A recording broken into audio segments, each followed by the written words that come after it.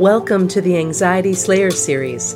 Our mission is to assist you with creating more peace and tranquility in your life through anxiety release exercises and supportive tools created to slay your anxiety.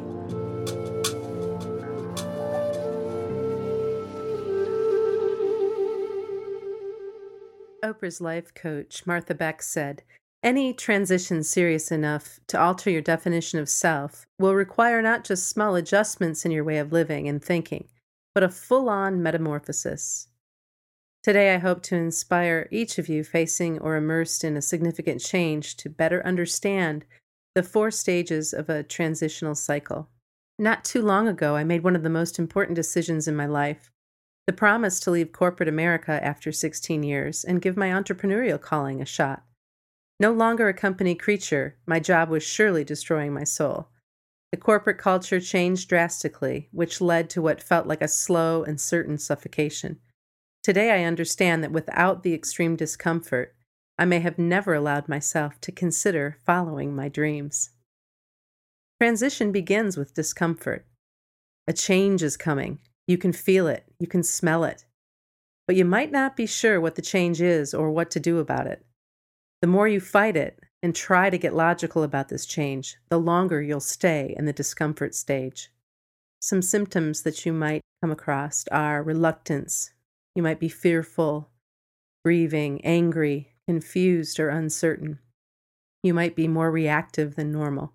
You might find that you distrust your decisions and your intuition, and you're certainly likely to worry more than usual. What to do? Stay with your routines that you know work for you. Try not to overcommit to others at home or at work.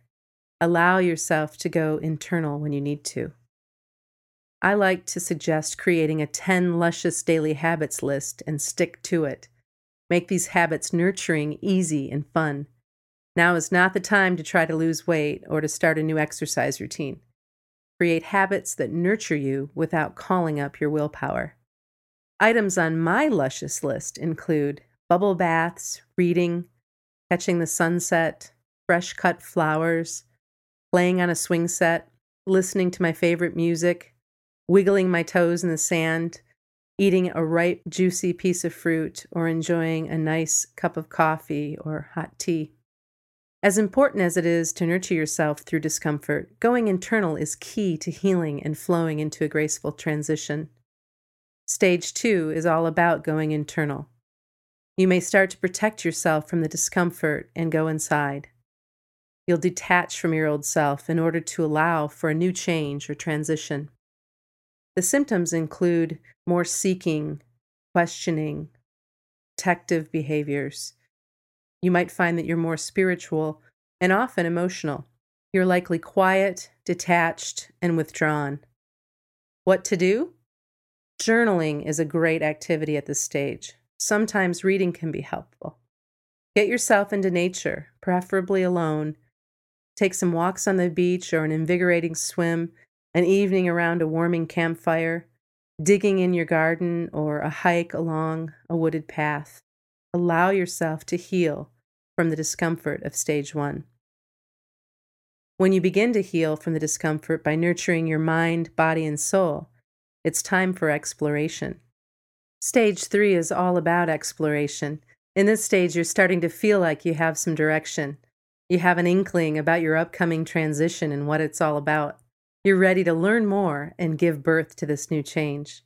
Some of the symptoms that you might be feeling: you are experiencing new energy and security. You become quite optimistic and confident, willing to experiment with new ideas and learning. You're eager to dream about the new possibilities, maybe even looking for a new path and ready to commit to it. You're discovering your vision. What you can do? Read about some of these new things. Learn as much as you can and continue to journal. Explore relationships and new connections. Learn more about what interests you. Take a class. Get some training. Do something creative. Allow yourself to experiment. Now that we have navigated through the initial discomfort of a transition, going internal to heal ourselves, and rolling up our sleeves to explore new frontiers, we're ready to move into the Renaissance stage. Stage 4, Renaissance. Your vision is becoming clear. and you're ready to take it head on and live the dream. In this stage, you're highly committed, creative, and optimistic. You're also determined to make changes and to do so at a much faster pace. Things seem to flow for you, mentally and physically. You're at the top of your game, and everything is possible. What to do? Allow yourself to flow. Allow things to happen. Be in love with your new discoveries and your new energy. Ride the wave. Each stage can last from weeks to months. You'll move more quickly through a difficult stage if you honor yourself. Renaissance feels like it will last forever, but it doesn't. Transitional stages are cyclic, and you'll be back to stage 1 again at another time in your life.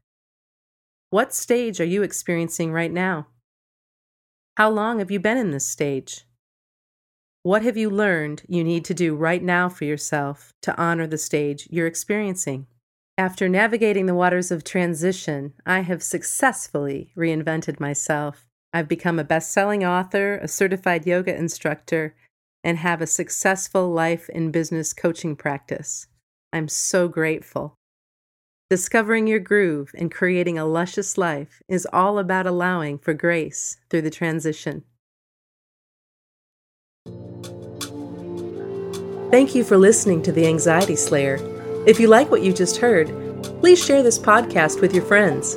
You're welcome to visit the Anxiety Slayer blog at anxietyslayer.com. Until we slay again,